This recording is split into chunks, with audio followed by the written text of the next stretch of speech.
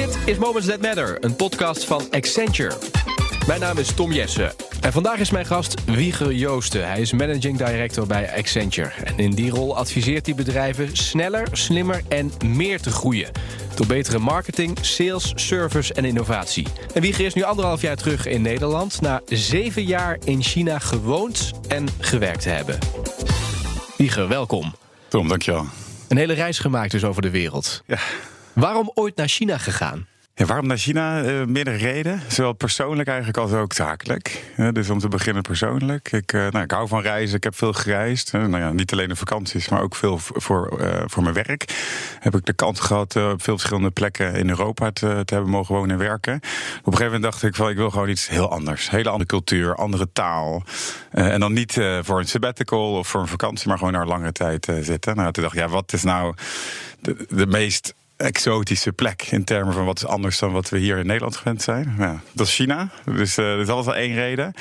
En zakelijk, de tijd dat ik ben gegaan, dus dat is 8 jaar geleden. 9 jaar geleden. Ja, groei. Dus ik ben gefascineerd van hoe kunnen economieën, hoe kunnen bedrijven nou groeien. Ja. Daar was alleen maar groei. Dus door die 2 redenen naar China gegaan. Eerst nog even Hongkong nagedacht.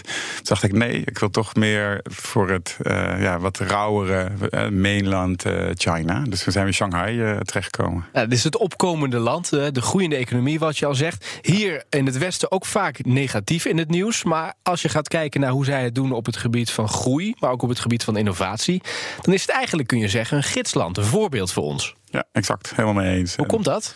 Ja, kijk, er zijn een aantal dingen. En het is goed dat je het zegt, want het is inderdaad een gidsland. En het wordt vaak eigenlijk niet genoeg benadrukt. Veel bedrijven nemen we mee naar Silicon Valley om daar te laten zien van wat gebeurt er nou in de nieuwe wereld, in de toekomst. Mijn betoog is ook om klanten mee te nemen naar China. En ik doe dat nu en dat gebeurt ook steeds meer. Maar zeker een gidsland. Ik denk, als je dan kijkt, van wat is dat nou? Ik denk dat er heel veel elementen zijn, maar eentje die ik eruit wil halen is toch, ik zou bijna zeggen, obsessief klantgericht. Wat bedoel ik daarmee? Als je kijkt naar het type diensten en producten dat wordt aangeboden, is vaak zoveel meer klantgericht dan dat ik hier zie. Een paar voorbeelden. Bijvoorbeeld Luckin, een bedrijf waarbij wat dus het is een koffiebedrijf, hè? Ja, koffiebedrijf. Ja, je kent het. De Chinese Starbucks. Nou, ja, zo zien ze het graag zelf. Maar ik denk qua dienstverlening gewoon veel meer klantgericht. Dus je kan in 30 minuten bezorgen gewoon je koffie. En daar begon het mee. En dan de helft zo goedkoop als een Starbucks.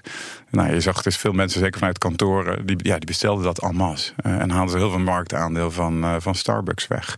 Dus en snel beleveren en ook goedkoper. Ja, unbeatable. Eén voorbeeld. Ander mooi voorbeeld, de Bingo Box.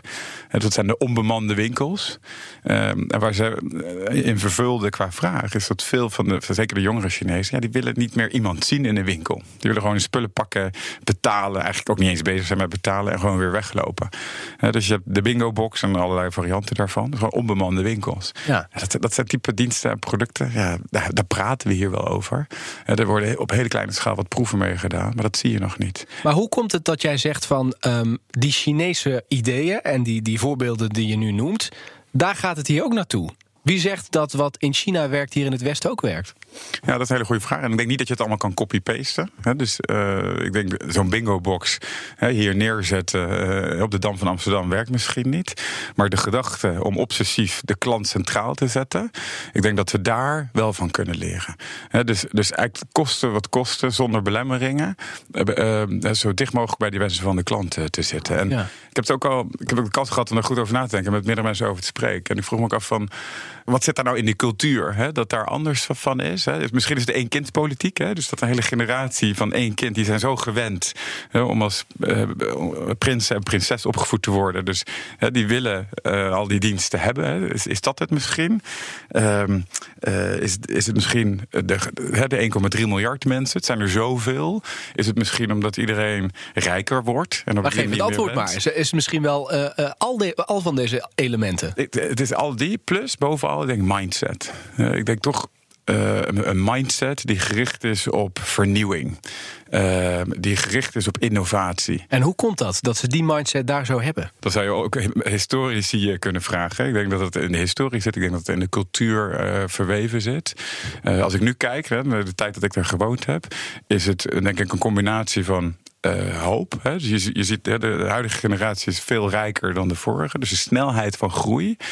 En hoe je kinderen het zoveel beter hebben dan jijzelf. Dus de enorme opstuwende effect, zeg maar, van de groei. Mensen die uit de armoede komen. Ik denk dat dat een hele grote impact is nu. Wat de motor is van de huidige economie. Maar ik denk als het gaat over experimenteren, risico's nemen. Ja, dat zit al decennia, eeuwen, denk ik toch veel meer in die Aziatische cultuur ingewired. We gaan toch meer risico nemen, dus meer experimenteren. In het Westen hebben we soms, en zeker in Noord-Europa, first time right, first time perfect. Terwijl in China is het gewoon, we gaan het gewoon eens doen. En als het misgaat, maakt niks uit. Nou ja, mooi, lift, drop en fix. Vaak wel vanuit westerse gedachten wordt dan gedacht van de Chinezen kopiëren heel veel. Nou, ja, ze kopiëren het. Dus lift, drop en dan fix. En dan maak je het beter. Maar dan heb je wel iets. En soms, ik stel het wel heel extreem, maar soms zie je de Europeaan heel lang aan de tekentafel zitten, tot in details de puntjes perfect hebben. Ja, en dan ben je een jaar verder voordat er iets is. Terwijl maken ze iets, laat de klant daarmee mee werken, dat gebruiken, feedback geven en gaat het dan verbeteren.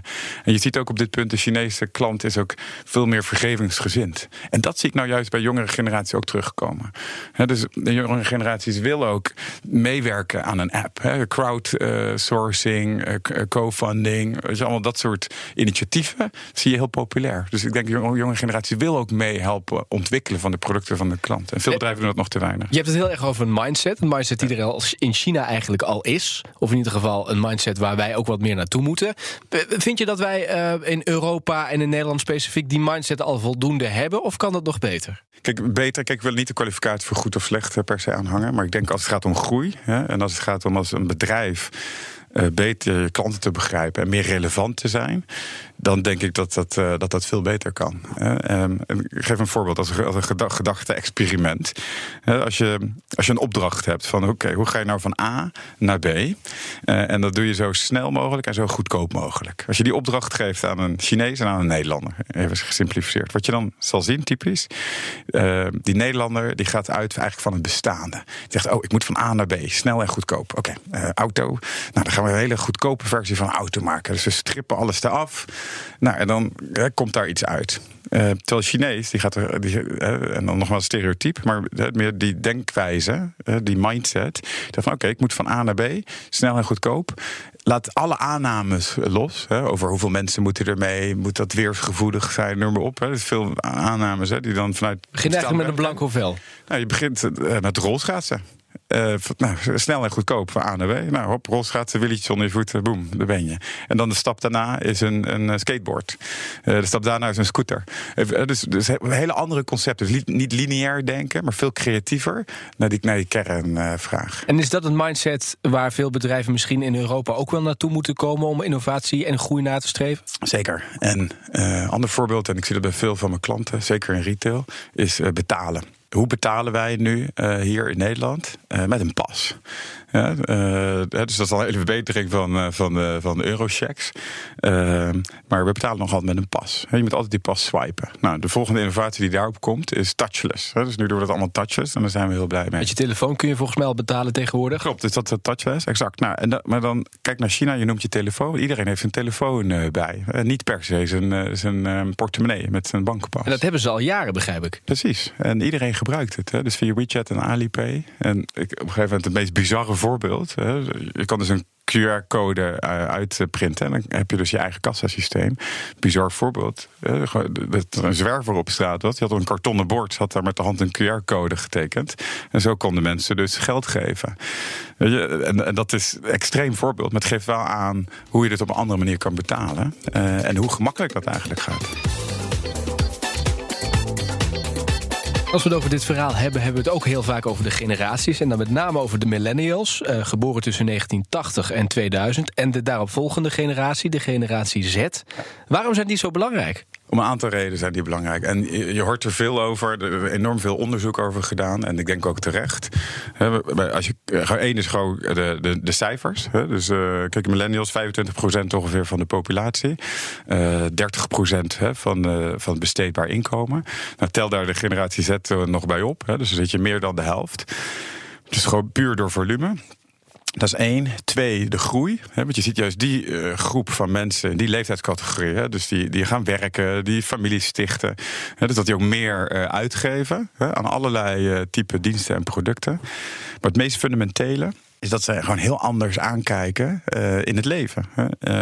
Maar ook in het kopen van producten en van diensten. Kun je een voorbeeld fundamenteel anders. Ja, kijk, een klassiek voorbeeld. Het hebben van een auto of het nemen van een Uber. Dus het bezit, dus eigenaar zijn van spullen versus het lenen. Dat gaat ook over verwachtingen die je hebt. En dan een beetje terug naar het China-verhaal. En daarom denk ik dat het inderdaad zeker een gidsland is. Van ik wil wat ik wil en ik wil het nu. Weet je, dat uitgangspunt.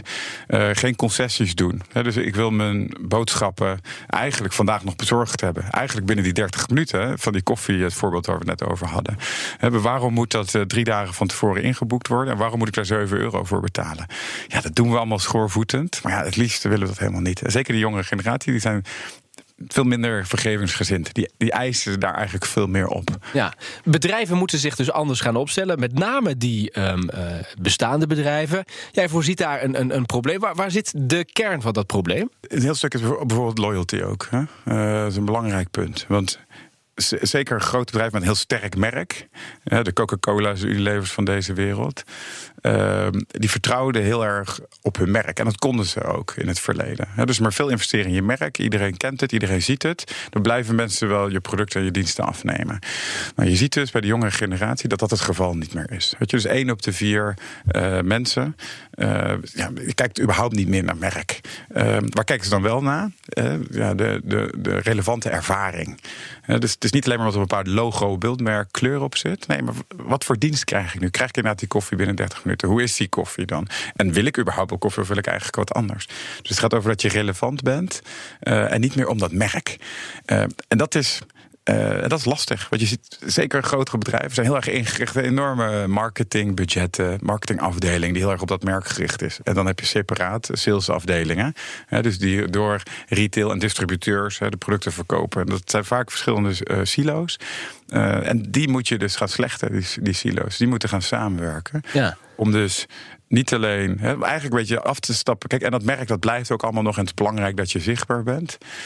Maar primair gaat het om die dienstverlening. En dan gaat het inderdaad dus niet alleen maar dat product goed is, dat die trui goed zit, maar ook hoe die bezorgd wordt, wanneer die bezorgd wordt. Als ik een klacht heb, waar kan ik dan terecht en hoe word ik dan geholpen? Het is die hele ervaring.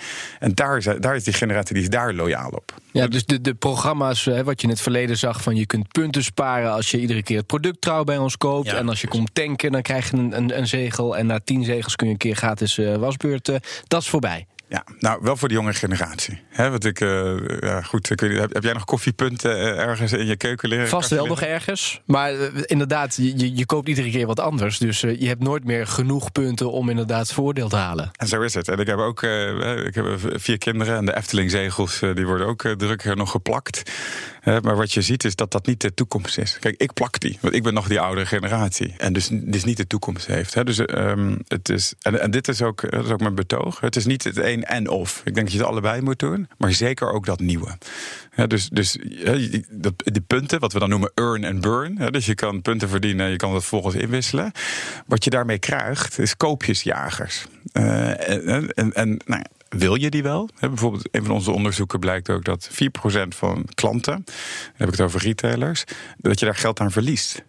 We zien ze allemaal voor ons. Dat zijn de mensen die continu de brochures erbij pakken, de folders van waar is nu het koopje hier en waar is het koopje daar. Maar zijn dat nou de klanten die je echt wil hebben?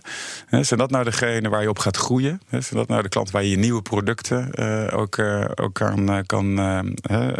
kan meegeven? Ik denk het niet. Hoe belangrijk is het ook want we hebben het over een transitie die je als bedrijf moet gaan doormaken. Je hebt nog de traditionele klanten die je blijft bedienen. Aan de andere kant komt er een nieuwe generatie.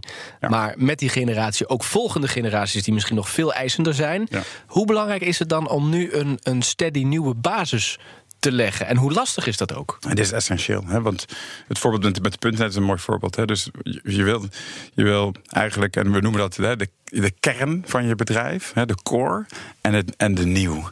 En dat moet je beide eigenlijk verenigen.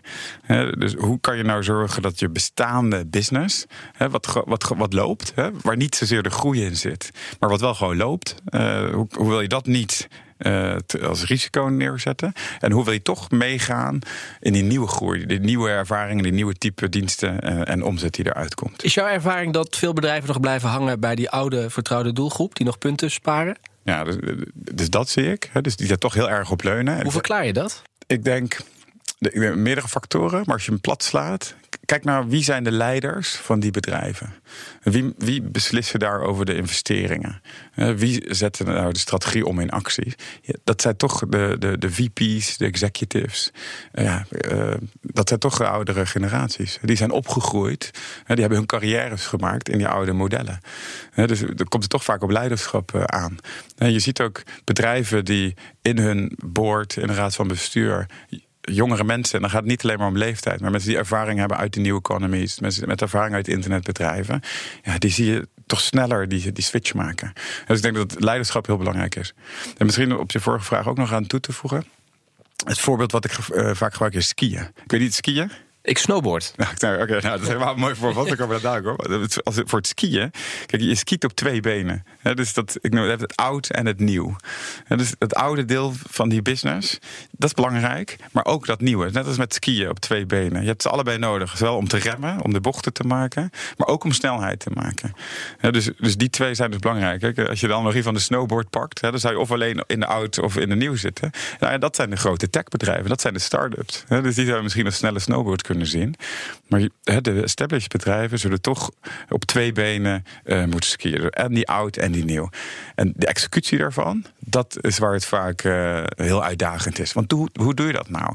Waar zet je nou je meest talentvolle mensen neer? Zet je die nou daar waar je nieuwe, wat we dan noemen proof of concept, waar je experimenten gaat doen? Of zet je die in waar 90% van je omzet nog wordt gedraaid? Waar je aandeelhouders ieder kwartaal willen zien dat je daar ook beter op doet. Dus waar zet je talent? Waar investeer je je geld? Nou, dat soort vragen. Hoe balanceer je op die 2 benen?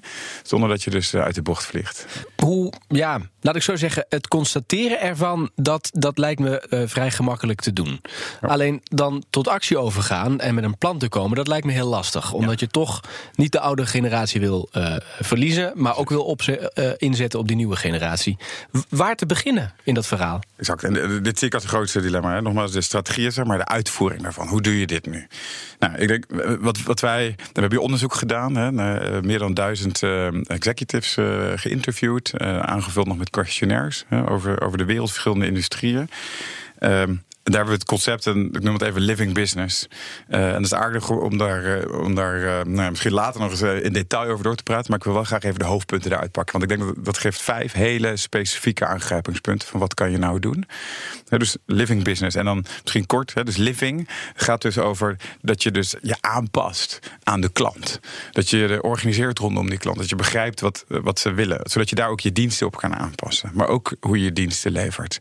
Dus living als in aanpasbaar. Maar ook living als in not dead. Er zijn voorbeelden genoeg.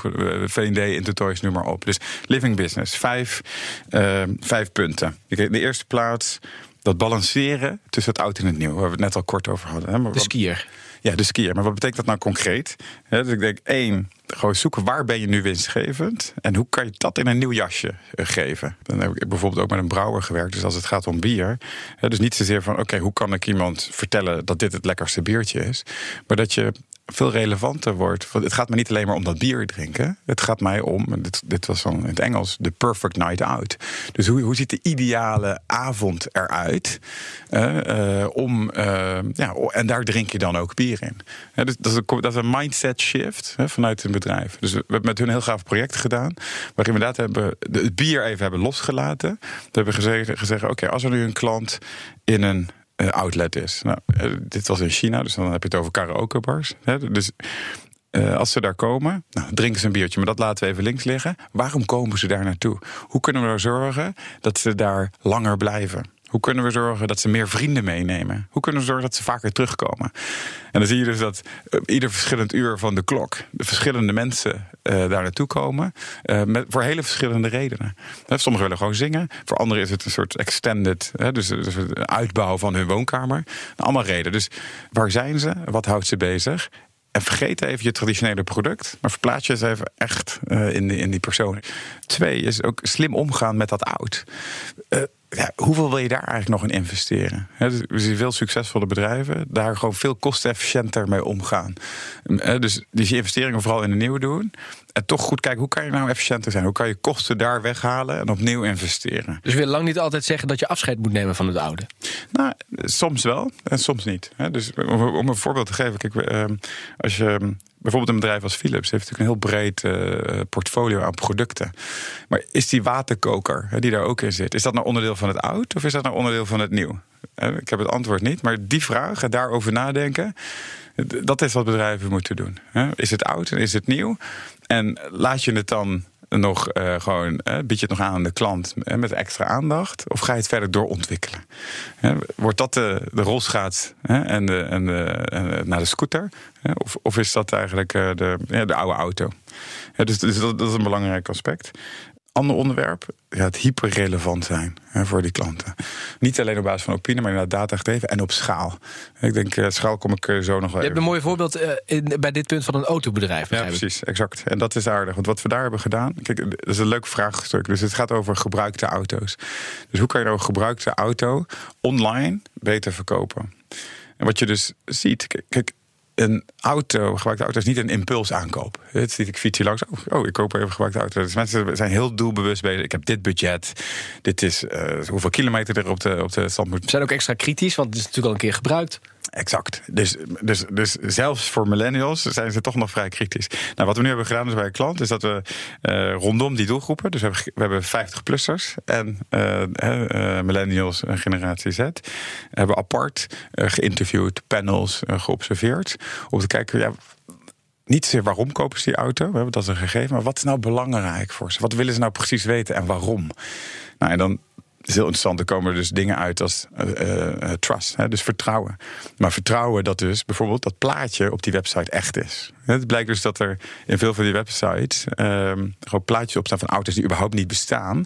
Maar die zijn dan heel erg gewild. Dus die trekt dan heel veel traffic. Maar dat is dus frustrerend. Daar prikt een klant dus doorheen. Op het moment dat je daarop klikt en zegt, die is out of stock. Die kunnen we nu niet leveren. Dus vertrouwen in dat het plaatje goed is. Vertrouwen ook dat het product is wat het product is. Dus die auto die je er ziet, op het moment dat je hem in de werkelijkheid ziet, dat er niet dat deukje net niet gefotografeerd is. Maar ook vertrouwen dat je een goede deal hebt.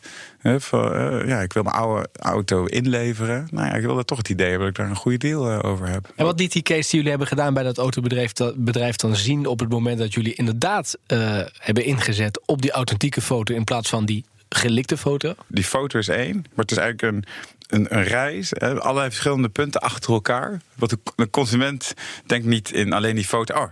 Dan wil ik dus nu die auto hebben. Dus het is een hele beïnvloeding.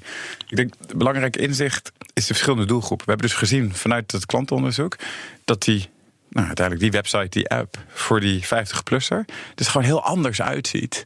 Een hele andere reis eigenlijk faciliteert dan dat voor die millennial is. Het gaat om hele andere punten. Even een voorbeeld. Je ziet dus dat de ouderen, om het maar even zo te zeggen, zich veel beter hebben voorbereid en veel kritischer zijn op alle specificaties. Zit er wel een ruitenwisser? Hoe zit het met die airco? Kan die bank? Weet je? Zeg maar wat alles in de kleine lettertjes staat. Tot op details. En omdat je weet dat dat belangrijk voor ze is, dan geef je die informatie dus wat eerder in het proces. Terwijl de jongere mensen zeggen, dit is mijn budget. Ik wil een rode. Hij moet de komende 6 maanden wil ik geen pannen hebben. Die ga je dus op een andere manier dus met ze in dialoog online. Dat is een voorbeeld van hoe je dus rekening houdt met die klant. En maar dus maak je dan een andere app voor een oudere bezoeker dan voor de millennial? Nou, dat zou dus een van de dingen kunnen zijn. En ik ben geen voorstander van zoveel mogelijk apps. Ik weet niet hoeveel apps je hebt op je telefoon hebt. Nou, genoeg. Precies, ik heb er veel te veel. Maar het idee dus dat je dat op een andere manier doet. En hoe kan je dat dan binnen die app doen? Dat denk ik meer technisch. Maar ja, je gaat dus dat op een andere manier doen. Ja, ander belangrijk punt in die living business, want daar hebben we het nog steeds over, is de schaal met partners. Ja. Vertel. Nou, wat je ziet en ook de voorbeelden die ik geef. Kijk, omdat je dichter bij je klant bent, ga je vaak ook buiten je traditionele business. En dan moet je als bedrijf denk ik ook vaak erkennen van, ben ik dan nog wel degene die daar de meeste kennis in heeft, die daar het beste in is? En vaak is dat niet zo. Dus hoe kan je dan samenwerken met andere partners? Dit autobedrijf, hoe kan je bijvoorbeeld met een BOVAG, met een ANWB samenwerken als het gaat om vertrouwen? Dus weten wie de juiste partners zijn, met hun samenwerken. En dan daar ook in weer komt hij weer ook data delen. En dat is een heel makkelijk principe, maar ook hier gaat het weer om die executie. Ik heb daar veel problemen in gezien van, ik vertrouw ze niet. Wat deel je wel, wat deel je niet? Hoeveel moet dat waard zijn? Weet je, wil ik daarvoor betalen? Of moeten zij eigenlijk mij betalen? Nou ja, dat zijn de vragen die je moet oplossen samen met die partners. Hoe kun je het vertrouwen bij je klanten aanwakkeren, waardoor ze toch gaan samenwerken? Ik geloof heel erg dat je allebei daarvan moet winnen. En dan gaat het toch om business. Dat zijn toch vaak commerciële partners. Dus je moet begrijpen van hoe kun je gezamenlijk een betere business daarin. Maar kun je dat vooraf rationeel uitleggen? Of is het echt een gevoelskwestie en draait het eigenlijk om vertrouwen? Kijk, vertrouwen is een breed begrip. Ik denk dat het specifiek gaat om leiderschap. Dus dat er mensen zitten die visie zien, die daarin geloven. Dus vanuit daar denk ik een bewuste keuze kunnen maken. En in de tweede plaats experiment. Dus iets gewoon gaan experimenteren. En in het Engels zeggen ze fail fast en fail cheap. Maar ga het maar eens doen. Ga maar een proof of concept. Ga maar eens een app bouwen. Eigenlijk zoals de Chinezen het ook doen. Exact. Ik denk dat dat het punt is. Ik denk dat we daar veel meer risico in kunnen nemen. En ik zie het doen. Dus het gebeurt op kleine schaal. Maar dat dan, op het moment dat dan vat krijgt, om dat dan op tijd op te schalen. Ik heb een klant hebben gekeken van over de hele wereld. Waren er 700 digital initiatieven rondom de klant. 700. Ja, op zich heel goed dat er veel initiatieven zijn. Dus dat is hartstikke goed. Maar hoe ga je nou zorgen dat je op tijd de juiste dingen kilt? Veel fast, veel cheap. En de juiste dingen eruit haalt. Nou, ook dat is dus kritiek om dus succesvol te zijn. Ja, durf te doen. Een mooie les van de Chinezen, waar eigenlijk dit gesprek mee begon. We hadden het in het laatste deel van dit gesprek over living business. Die tactiek die je kunt toepassen als bedrijf om die verandering van de oude manier van denken naar een nieuwe manier van denken toe te passen. Wat brengt het nou een bedrijf heel concreet als ze dat gaan doen? Toekomst. En toekomst, wat bedoel ik daarmee? Dat je dus relevant blijft voor de jongere generaties. En nogmaals, het is niet het stuur helemaal omgooien. Weer die skier op 2 benen. Maar dus toekomst. Dus relevant blijven voor die jonge generatie. En daar dus ook je groei uithalen en je winstgevendheid uithalen. En ook relevant zijn voor je eigen medewerkers. En waarom willen mensen nog voor jou werken, voor jouw bedrijf, voor jouw merk? Nou ja, ook omdat je dus relevant bent in de maatschappij met andere bedrijven. Dus op die toekomst. En nogmaals, ik denk dat we daar van China veel kunnen leren. Binnenkort worden ze de grootste economie van de wereld. Dus laten we onze eigen lift, drop, fix aanpak gebruiken. En kijken, wat kunnen we leren? Hoe kunnen we nou hier meer doen? Hoe kunnen we hier op de Nederlandse stijl living businesses neerzetten? Wieger, ik dank je wel voor dit gesprek. Dankjewel, jij bedankt. En tot zover de podcast Moments That Matter van Accenture. Wil je meer weten over dit of andere onderwerpen? Kijk dan op de site van Accenture, accenture.com. Of luister naar de andere podcasts in de reeks Moments That Matter. Dankjewel voor het luisteren en tot de volgende keer.